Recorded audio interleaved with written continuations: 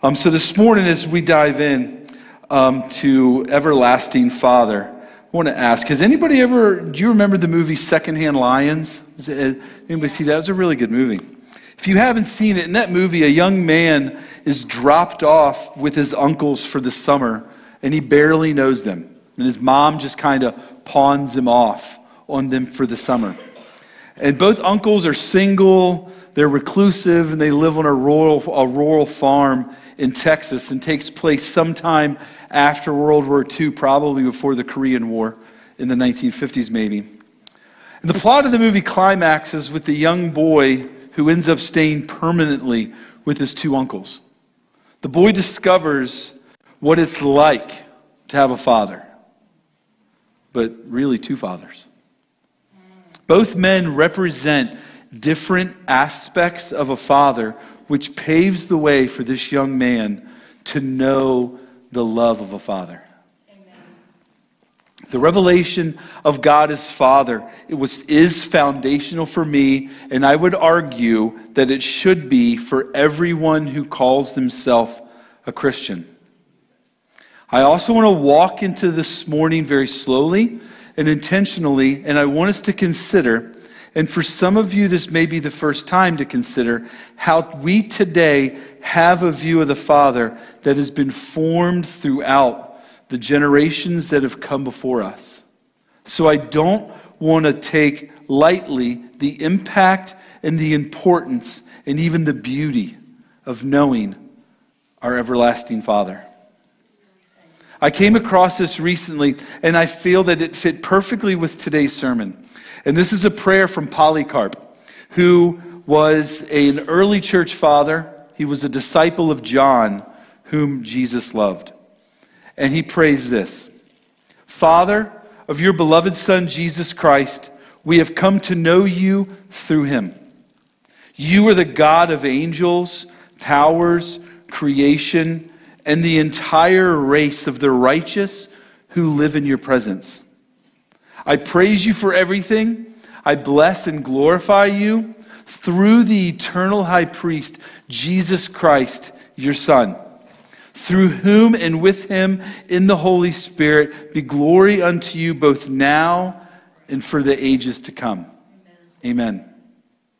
Chris's opening message a few weeks ago really sets today up. And I encourage you to go back if you've not listened to it, as well as Pastor Bobby's message from last week. They both did a great job creating the context and perspective of what Isaiah was saying in his chapter 9, verse 6, and set the stage for me today. Today, this topic of talking about the Father, I will never grow tired of. This is probably the thing that I've taught on the most and will continue to teach on until I take my last breath on this earth. The importance of seeing God as Father. As we get started, I want us to read Isaiah 9:6 one more time. And it's in the New American Standard that I will be reading today. He says this: For a child will be born to us, a son will be given, and the government will rest on his shoulders, and his name will be Wonderful Counselor, Mighty God, Everlasting Father, Prince of Peace. You're not going to get me without we nerd out just a little bit. I want to read this in the Greek Septuagint, which is the Old Testament translated to Greek at the time of Jesus. Chapter 9, verse 6 in Isaiah says it like this, which is very fascinating. Because a child was born to us, and a son was given to us, whose leadership came upon his shoulders, and his name will be called Messenger of the Great Counsel. And his name will be called Messenger of the Great Counsel. It encompasses these four names that we've been discussing, or the three, and then the last one will be next week, the Messenger of the Great Counsel. What a beautiful thing to cast upon our God. Our everlasting Father, our Prince of Peace, our mighty God, our wonderful Counselor. What a beautiful, beautiful name. Some translations in the Isaiah 9:6 in our modern language use the term eternal Father instead of everlasting. And I am a little partial to eternal, and here's why. It denotes something of a little bit more of importance to the scope of what eternity is, not just one aspect of Christ. But let me say it through Isaiah 45:17 is an example. And Isaiah says, Israel has been saved by the Lord with an everlasting salvation. You will not be put to shame or humiliated to all eternity. What is Isaiah saying here? That word everlasting is a different word here than in Isaiah 9:6. Why do I highlight that? Because everlasting denotes something from this point forward, versus eternity denotes no beginning nor end. He's everlasting Father since the world was yet created and will be if when the world is destroyed. He is still the eternal Father. And Jesus is the beautiful representation of it. Isaiah is more than pointing us in a direction, but he is revealing that through the Son that is given to us, we will see and we will know the Father. My first point, as we jump into the outline, says it's a question. What was Jesus primarily revealing? And I mean through his incarnation. What was Jesus revealing as he came as a man onto this earth? And my first point inside of that is he reveals the love of the Father. John 5:19 says this, therefore Jesus answered and was saying to them, truly, truly, I say to you, the Son can do nothing of himself unless it is something he sees the Father doing. For whatever the Father does, these things the Son does or also does in like manner. Jesus reveals how much the Father loves by presently and actively doing what he sees the Father do. So when Jesus heals, he already saw the Father heal. Amen. And we have an example in 2 Kings 5 of Naaman being healed from leprosy. The Father healed him. Way before Jesus' birth to Mary. That means that through eternity, Jesus saw the healing of Naaman. So therefore, Jesus does only what he sees his Father do. Can we imagine just for a moment to be witnesses, to see everything that the Father's done, is doing, continually does, has done, will do? From our human vantage point and our perspective, I think we're severely limited, though. I know I am. You see, I don't know if I can grasp, or maybe any of you or those who are online can grasp this 4 to 5 or even 6D dimension that God can see through. I have a 3D dimension that I see in. God is seeing things at the beginning of time and to the end. I don't know if I can comprehend that. But what Jesus was demonstrating is that he truly was and is doing what he saw the Father do, and revealing something else that I'm going to share here in a moment. Jesus even also prayed in the garden as he was about to be arrested, that I be in them, speaking of the apostles, as I am in you, Lord, and that also those who come after will have the same thing. That Jesus be in the Father and them be in Jesus. He's only doing what he sees the Father do. Jesus was in the Father. Therefore, we in Christ. Which means that we get to do and live as Jesus did. Amen. Which is a beautiful thing. What else was Jesus revealing? He was revealing how strong the love of a Father is. Luke 15:11 through 32. I'm not going to read it. That's a lot, and I should have told Danny that before she uploaded it all to the computer. We're going to paraphrase this because it's a lot. But this parable is of the prodigal son.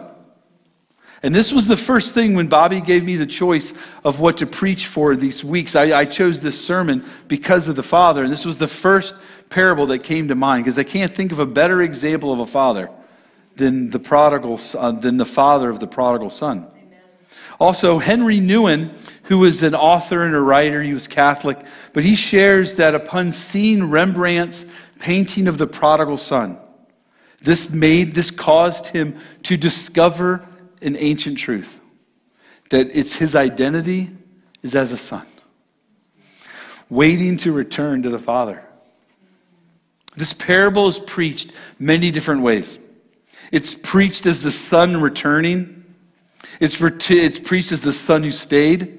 It's even preached as the father running out to the street to meet the son who was on his way home and ordering a robe and ring to be placed on him. However, I want us to focus on something slightly obscure in this. And we're going to pull two things that are sometimes perhaps even overlooked. And the first one is this. The father willingly gives the younger son his inheritance. What father does that? If I were to go to my father, and I got two earthly fathers, if I were to go to either one of them and I were to ask for my inheritance, first they would laugh because they would think that I'm joking with them. But then once they saw how serious I was, there would be a lot of questions that would come after that. The first one being, how bad are you at finances that you need your inheritance now? And then I would probably be sternly rebuked by them. And I would walk away the same way I came. Well, maybe slightly different, because I would have broken pride, and I would be filled with shame for even asking in the first place. But that's not what the father did here. He willingly gave the son his full inheritance. Mine and your Western perspective has skewed our understanding of this. I'm not sure how the son even had the fortitude to ask for the inheritance. For my lived theology, an inheritance isn't a guarantee.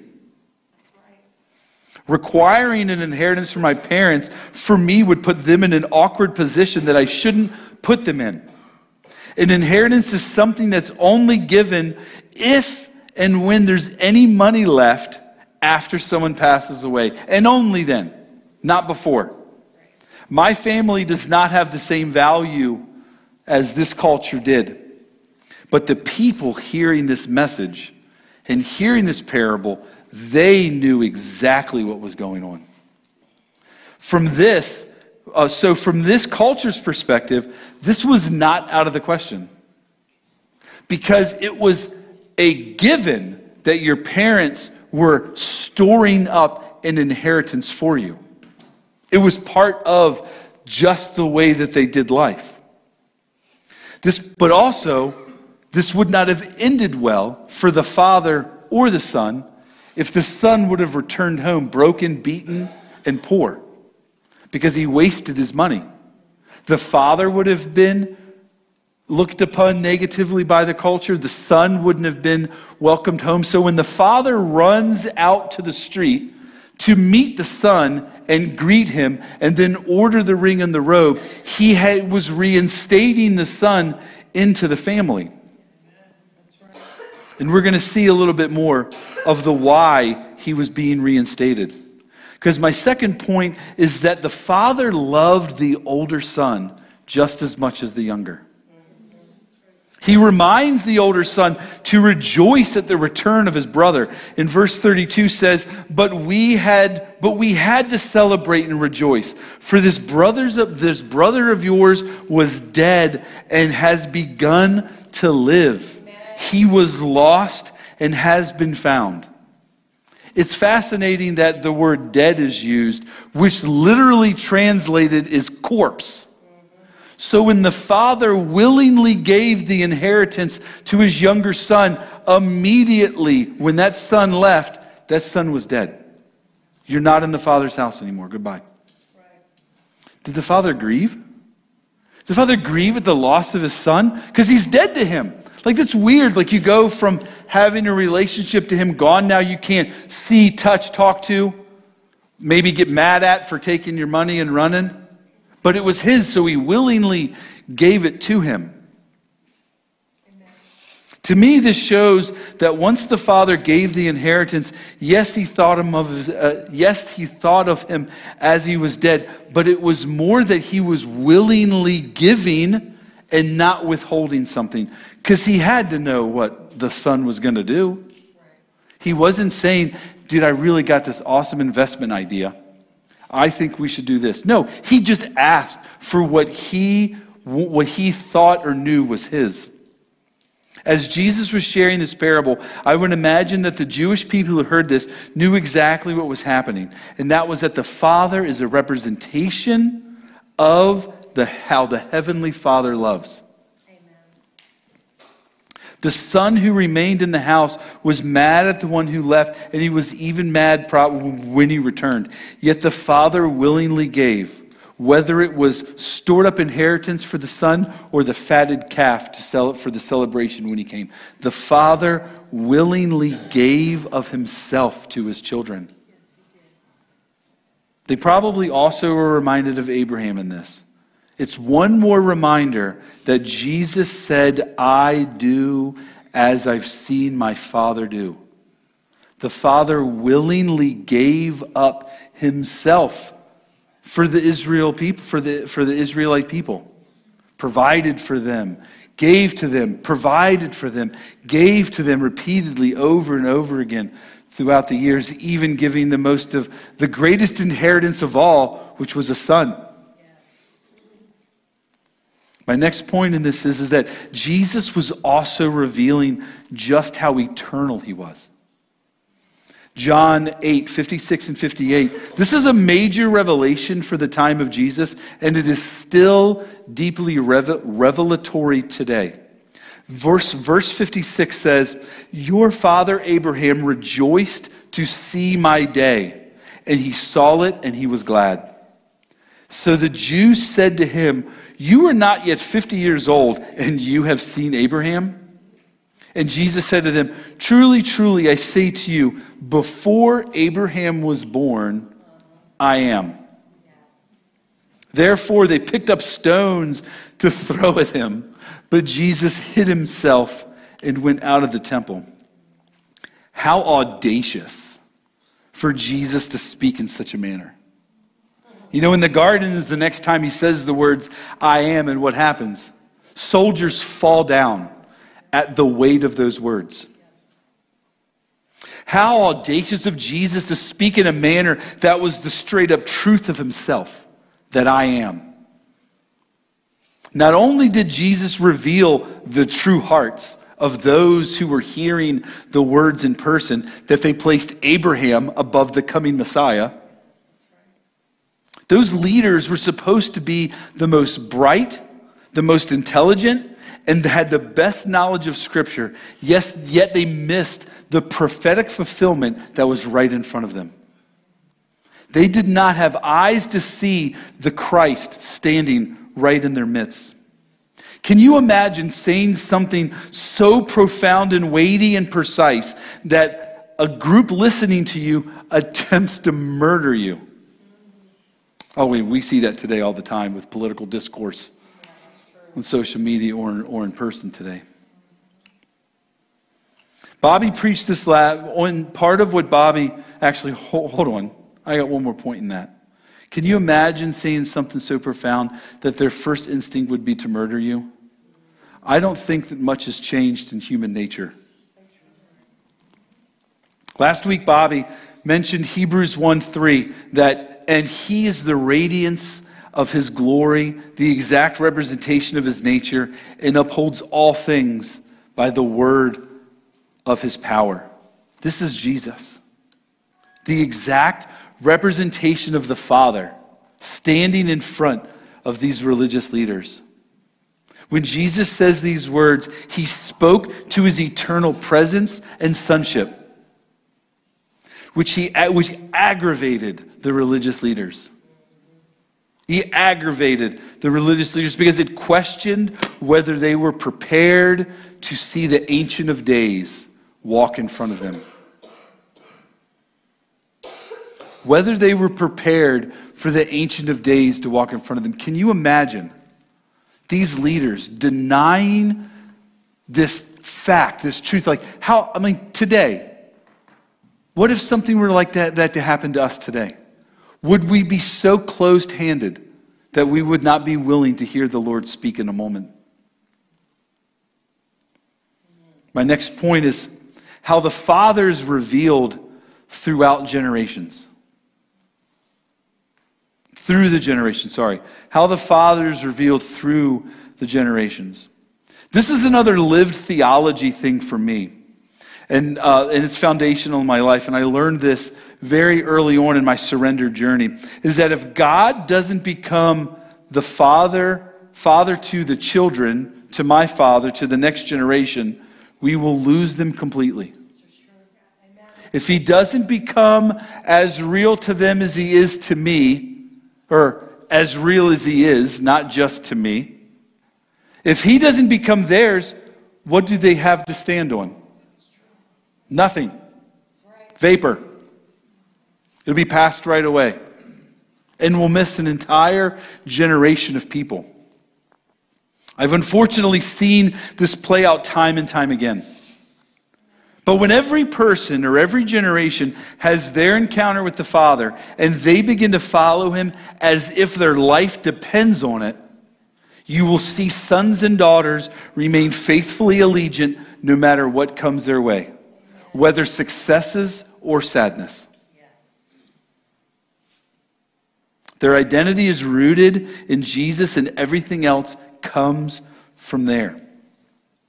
We may be able to see this now, but how did the generations even before Jesus remain allegiant to Yahweh? Because there was a lot of challenges that they were faced with. There was a lot of things that they were faced with throughout history. So how did those throughout history remain faithfully allegiant to Jesus? I want us to look at a few people in the Old Testament. We're going to look at 6 people in part of Jesus' lineage, and it's in Matthew 1, 5, and 6. And it says this: when Solomon became the father of Boaz by Rahab, Boaz became the father of Obed by Ruth, and Obed became the father of Jesse, and Jesse became the father of David the king. I want us to highlight one thing about each of these people. First is Rahab. She was a harlot and most likely not an Israelite. Boaz, he was a wealthy Israelite who was targeted by a widow named Naomi. Ruth, the widowed daughter of Naomi, she ended up marrying Boaz. Obed is the father of Jesse, and in Ruth 4:15, she says that he was the son of redemption for his grandmother. Jesse tried to hide his young son David, so when Samuel came, he was like, here's my sons, but yet he hid David outside so that David couldn't be seen by Samuel. Why did he choose to hide this ruddy little boy outside and not allow Samuel to meet him? And then the last one is David, the greatest king in Israel's history, who also had a man killed after getting a woman pregnant who was not his wife. All of these people have one thing in common. Yes, they're part of Jesus' lineage, but they also share something else, that they are deeply flawed. Deeply flawed. And they might not pass a background check today. And they might be looked down upon. I'm not even sure that David would be allowed on the leadership team at churches. Reality. I mean, it's the truth. He'd have to walk through a lot of restoration for the things that he did, because it wasn't just the adultery that he committed. There was a lot of things that he did. But once again, this shows us that God sees things differently than we do. Our human vantage point cannot see the things that God sees. Only God can see through our sketchy backgrounds that draw us back to Christ. Amen. Because I got a sketchy background. Amen. I did not live up to a standard for a long time. But the Father, in his great love, drew me through Christ so that I can be a son. Let's move on to my next point. The Father is the God of our children's children. Verse 32 in Matthew 22 says, I am the God of Abraham and the God of Isaac and the God of Jacob. He is not the God of the dead, but of the living. Amen. This is one of the main reasons I'm involved in Next Generation or youth ministry, is for everybody to have God become their God and not just follow for the sake of following. Helping young people not only experience the love of the Father, but begin to follow Him, surrender their lives to Him, and see who the Father is through Jesus. That is a primary goal and objective for me in youth ministry. And I don't know if that will ever change. I know that we grow and we adapt and we over time, but this is a core value that I don't know how I can move this, because I see it tried and true. Nothing will stand in the way of that young person being allegiant to God when the Father becomes real to them. Amen. So true. It's a odd statistic that I've seen on socials, and Emily reminded me yesterday that, and this isn't a knock on, wives, but it said that when women or wives, moms become Christians, a small percentage of their family does, but when fathers become followers of Christ, it's like 80+%. Their family follows suit. Hello. Hallelujah. Come on, fathers. Why else is culture attacking the home? If we remove fathers from homes, what are we going to be left with? An epidemic of fatherlessness that I fell right into.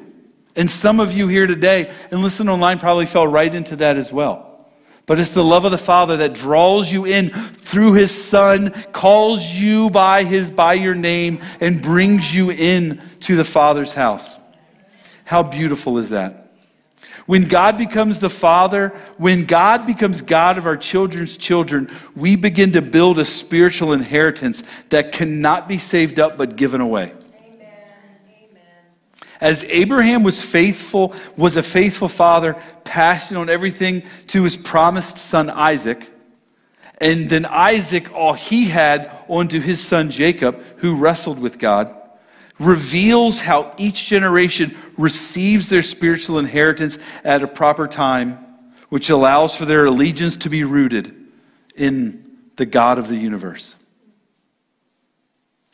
But this leads me into a question.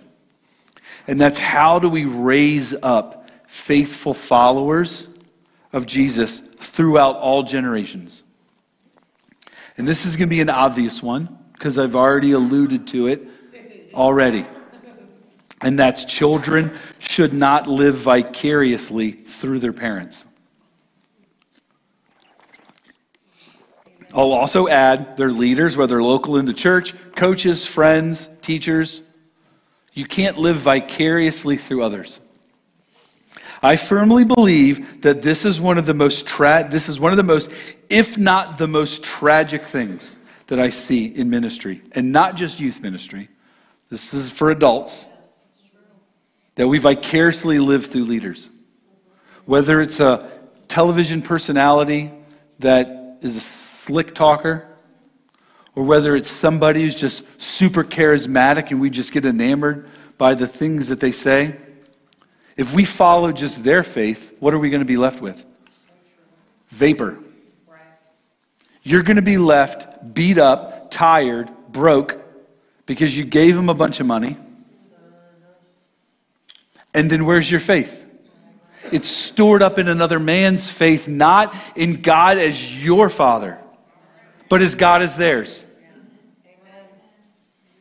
So how do we raise up these believers, these children, to not be vicarious leaders? And I do realize that there's a lot of tension in this as we live and lead. And in one sense, as children grow, we become more open-handed with them, where we have to allow them to discover God for themselves, but what ends up happening is it's open to where they could not discover God. And that's a challenge and a tension that we have to be faced with. Because on the other hand, if we do it close-handedly, what happens? We're going to be controlling. We're going to tell them what, how, when they have to do things. Right. And that's potentially just as, if not more dangerous.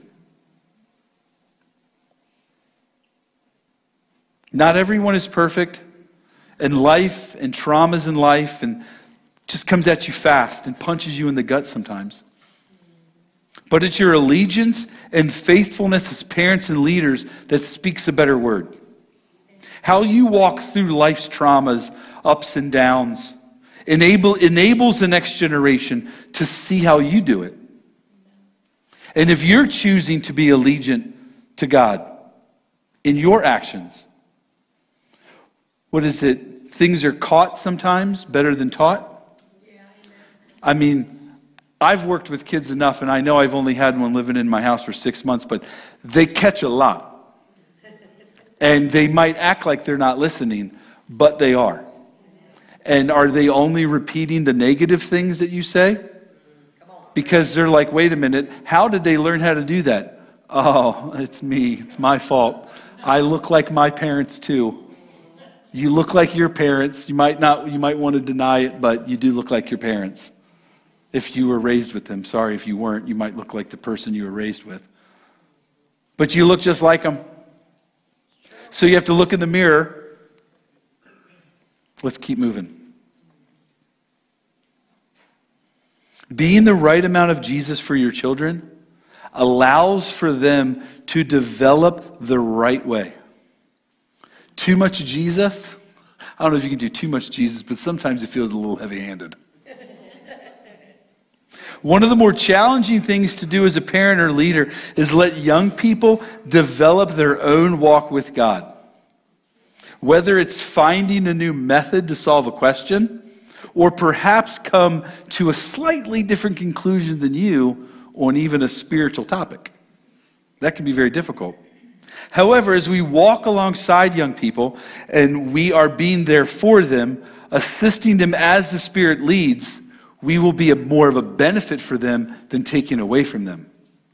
Something I'm reminded of often, and when I'm around my stepdad recently, I think more I've seen it, and that's he taught me something when I was probably 16, not quite 17. So in the mid-90s, it was the rave culture was pretty big, and so I don't know, some of you parents might remember, our jeans are a little tighter today than they were then. They were like those big Jenko jeans that were like pretty big, and so I felt super cool, and if you've known me for any time, you realize that I'm not cool, that I bought a pair of these jeans, and I felt amazing. Well, I go home, and my dad was furious at me that I would wear something so awful. And this is what he said to me. He said, Nick, it is my job to keep you inside the bounds of life. He goes, when you go outside of these boundaries, it's my job to pull you in. When you're inside these boundaries, you can live whatever you want. It's your life. Figure it out. Do it. But the minute you step outside of these boundaries, I'm going to pull you in. Now, he used to do that somewhat violently, with a lot of anger. And maybe it was because I spoke up for myself that he had to develop a better way to let me hear from him. So when I did this, which doesn't seem like, it seems like a trivial thing, it's just jeans. But he had a different plan for me. I need you to be in here. This is where you need to thrive and live. And when you step outside of here, you can't do that. I'm going to use the football example. Is there football fans? So 15 years ago, we would not have expected the RPO to be as popular as it is today. RPO stands for Run Pass Option.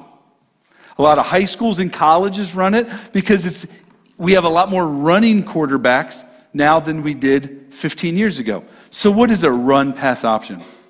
When a quarterback is at the line of scrimmage, he's judging the defense. And then he has a decision to make when he hikes the ball.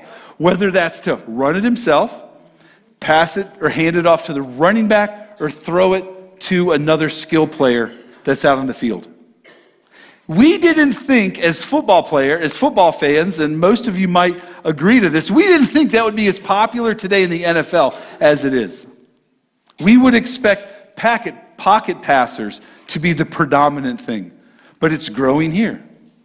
It's a new method to do something that we had to allow somebody to develop. And if we were too close-handed, if coaches were too close-handed and didn't allow players to determine how they coach, then they wouldn't develop the individual. You would be forcing that person into doing something that they're not comfortable with, or their skill set might not be. Another example is just how we teach kids. Some are more hands-on. I was a hands-on person. So when I had the opportunity to do the VOTEC program for my local high school, I flourished because I could do something with my hands. It's not that I was dumb, it's that I can't sit in a classroom and just try to learn. Even though now I study and read more than I ever have in my entire life, maybe it's just a full circle irony.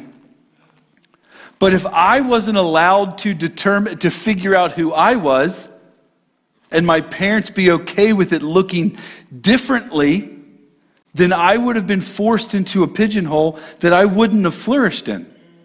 And that same thing for leaders in the church. It's our job to help young people, to help everybody. This is the field of life to play in. But the minute you get into heresy, and I don't mean whether or not women can be in leadership, okay? That's not heresy. Heresy is denying the divinity of Jesus. If somebody's getting into that, I'm going to pull you back into here a little bit. Yeah. That's what we do as leaders, is we enable the next generation to discover it for themselves, to let God become their father. And the method might be different, but that doesn't mean the God is. Amen. It is deeply important. And maybe this is just me and I'm just sharing new information to you, but this is foundational for me and how I help the next generation become who God is to them. Important, deeply important. All right, back to my notes. And back to Abraham. My next point is Abraham's faith enabled the promise for his son. I'm not going to read it, but it's Hebrews 11:17. This cannot be overstated or overlooked, that your faith as parents enable the spiritual inheritance to be built for your children. And this is also for spiritual parents. Your faith enables those who follow you and who look up to you, especially those you disciple, to receive all they have from the Lord. This becomes beautiful lineage of the Father that works throughout the generations, whether they're deeply flawed or not. Point number 3. Culture, whether religious or secular, can distort man's perspective of God. Matthew 12:10-14 says this. And a man was there whose hand was withered, and they questioned Jesus, asking, is it lawful to heal on the Sabbath? So they might accuse him. And he said to them, what man is there among you who has a sheep, and if it falls into a pit on the Sabbath, will not take hold of it and lift it out? How much more valuable then is a man than a sheep?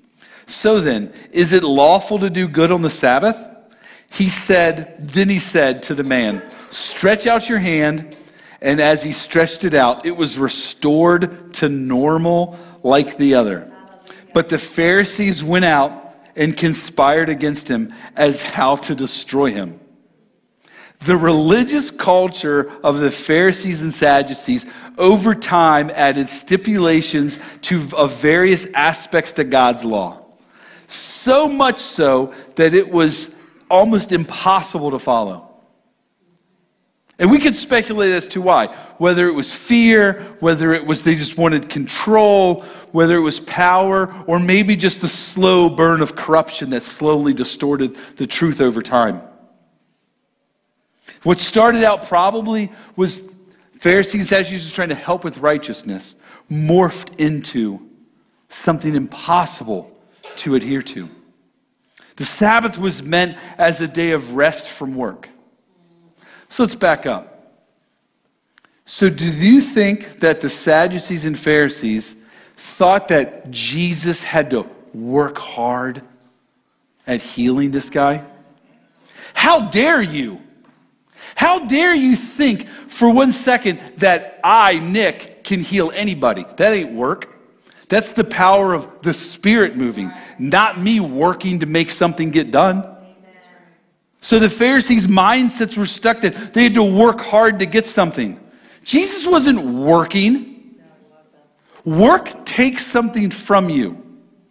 Work drains you throughout your week. I know I work for the church, but I enjoy my days off, guys. Whether you're a teacher, whether you're a tradesman, whether you're, a stay-at-home, or whether you're not a stay-at-home mom, whether you work from home as a mom or a dad, there's dads that work from home too. Work can be draining. But when Jesus healed, do you think Jesus was like, oh, this is so much work to get this done? No. The Spirit of God moved and healed. How dare you Pharisees think for 1 second that you could work to heal a man? The Sabbath is rest. And rest isn't just doing nothing. Yesterday was rest for me and Emily. We went out shopping for Christmas, which doesn't seem restful, but we were at rest yesterday. I mean, we were not exhausted. We didn't go to retail stores. We went to like a Christmas bazaar flea market thing. But we were at rest during that because it wasn't draining from us to do it. It brought us life. And not just because it was the two of us, but that probably had something to do with it too. So when Jesus heals on the Sabbath, it is the power of God which provides that miracle, not man working hard enough to get it done. Because I could sit there and work at that guy's hand, or we could have him go to a surgeon and it could get done. But it's the miracle and power of God that performs that, not man working for something. Matthew continues to this.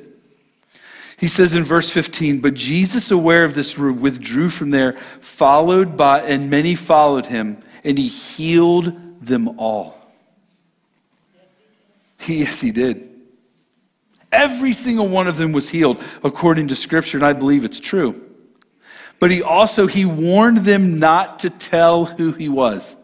This was to fulfill what was spoken by Isaiah the prophet. Behold, my servant whom I have chosen, my beloved in whom my soul is well pleased. I will put my spirit upon him. And he shall proclaim justice to the Gentiles. He will not quarrel. So he's going to dip away before they throw a rock at his face. He shall proclaim justice to the Gentiles. He will not quarrel nor cry out, nor will anyone hear his voice in the streets. A battered reed he will not break off, and a smoldering wick he will not put out, until he leads justice to victory, and his name among the Gentiles will hope. With this we see the everlasting Father bringing forth and fulfilling his word in the Christ. How beautiful. Luke 4, 17 through 18. Once again, I'm going to paraphrase. So forgive me, Danny, for not telling you this sooner. Jesus goes into the synagogue on the Sabbath to read and teach. He reads from Isaiah, proclaims the words are fulfilled in their midst, and then there was intense fellowship that followed after he sits down. The exchange finished with so much anger that they sought to kill the Messiah who sat in front of them. It's fascinating that when our worldview that we've created in this bubble starts to get challenged with truth, anger is a natural response. But murder? That's a little much. The culture of those allegiant to Jesus in the first century demonstrated patience like no other. When the sacred cow of your religion causes you to react in such a way that's not only becoming, but reverts to violence, you may want to rethink a few things. It's time to go back to the drawing board. I'm currently reading this book called The Patient Ferment, which goes through the formation of the early church, especially surrounding 3 treatises written by 3 different men that are different leaders in different areas of the world, all around. One's in northern Africa, one's in Palestine, and one's in southern Turkey. But each one writes on the subject of patience and how this was the true marker of somebody who is a follower of Jesus. You don't look like the world because you walk with a level of patience that nobody else has. Amen. That's for me, okay? I need a level of patience in my life that supersedes everything else. Because man, is it easy to drive your car when you leave out of here and get angry. Yeah, it's so true. Dog, that's probably my worst thing is driving. I like to drive, but other people don't like to drive the way I want them to. Patience was a marker of followers of Jesus. I need to be reminded of that. You need to be reminded of that. And the Jewish leaders of that day needed to see it firsthand. How dare you react in such a way? It's fascinating. My last point is this. Jesus gives the Father a specific distinction like never before. He makes a statement in teaching on prayer that brings the Father closer than ever before. And that's with 2 words. Our Father. I'm not going to read them, but we're very familiar. Matthew 6 and Luke 11. Each of these passages, Jesus answers his disciples' request to teach them how to pray. In one passage, he says, when you pray, say this. And in the other passage, he says, pray in this way. 2 ways to pray. One, use these words. The other way, use this as a model to pray. When Jesus instructs his disciples to say, our Father, he is bringing the everlasting, eternal Father into a position that's not been allowed before. You see, he made it personal with himself, which was an audacious claim. But then he made it personal for them, for the early church throughout the centuries, and for us today, that he is our Father, that he's my Father, that I get to pray in the morning, our Father.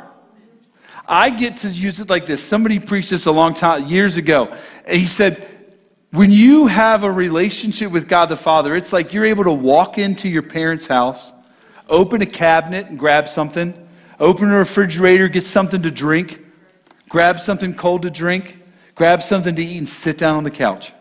You might not want to put your feet on the coffee table because that might be rude, but take your shoes off. Get comfortable because you're in the Father's house. You're allowed to walk in. You can make it personal and say, our Father. How beautiful is that? That Jesus made this so personal for us that we don't have to have this Epicurean view of God is far off and doesn't deal with man anymore. Nope. Nope, nope, nope. The distinction of God as Father, as I've shared in the past here a few times, and I've preached this sermon many times, but how God became Father. And you can see this thread throughout Israel, culminating in Christ. When Jesus says the words, our Father, he changed the scope of how we view God. Because before, he was the God of our fathers in the past. He was this one-time thing in the past, and we serve God now. But no, Jesus changed it to an eternal. He was the God of our fathers, but he's now our God, and then hopefully he becomes the God of our children's children. So it's this beautiful view of eternity of an everlasting Father revealing through Christ the connection he has with him. So as they are in each other, so Jesus in us is in us, and we have this beauty of eternity of with our Father. Isn't it wonderful? Isn't it wonderful to be able to use those words and like how I started this to say, I don't want to lose the importance of what this means. And I know that I'm saying things repeatedly over and over again, and it's almost lunchtime and we're hungry. But let's hear it one more time. He's our Father. Let's stand. I'm going to invite Peter to come up and play, and the worship team, or the altar ministry team, I'm going to invite you to come forward. I'm going to read Psalm 117 over us as we close. And I want you to close your eyes. Because all these words that we've been describing, whether it's wonderful counselor, whether it's mighty God, Prince of Peace, everlasting Father, all of these things are summed up, like I stated in that words from the Septuagint that says, messenger of the great council. That all these words can be summed up in the Father. That He is your Father.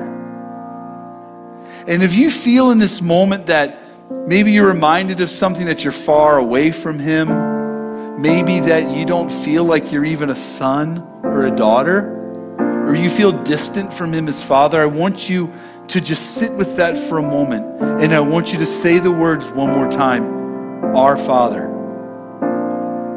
Because He's not just yours, He's everything. We're in a body of believers across this wonderful planet. He's all of ours.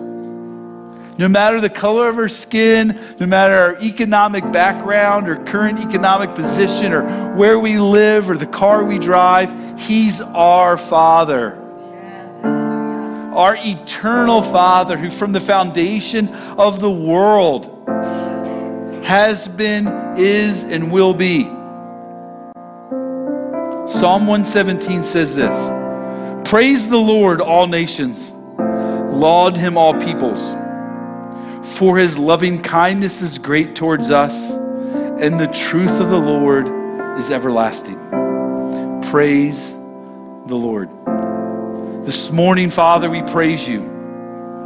We praise You as our Father. And Lord, as You have been speaking this morning, and even in this moment, speaking as to individuals this right now, Lord, I just pray, God, that if somebody feels distant, they would be drawn back into You. That if somebody's hurting, You would fill that hurt. That if they don't feel like a son, You would call them by their name, and that brings them in to Your house for them to eat, for them to drink, for them to celebrate, because the calf has been slaughtered. And since the foundation of the world, Jesus is who He says He is. And that is I am, the exact representation of the Father. And so, Lord, we bless You this morning in Your Son's name. Amen.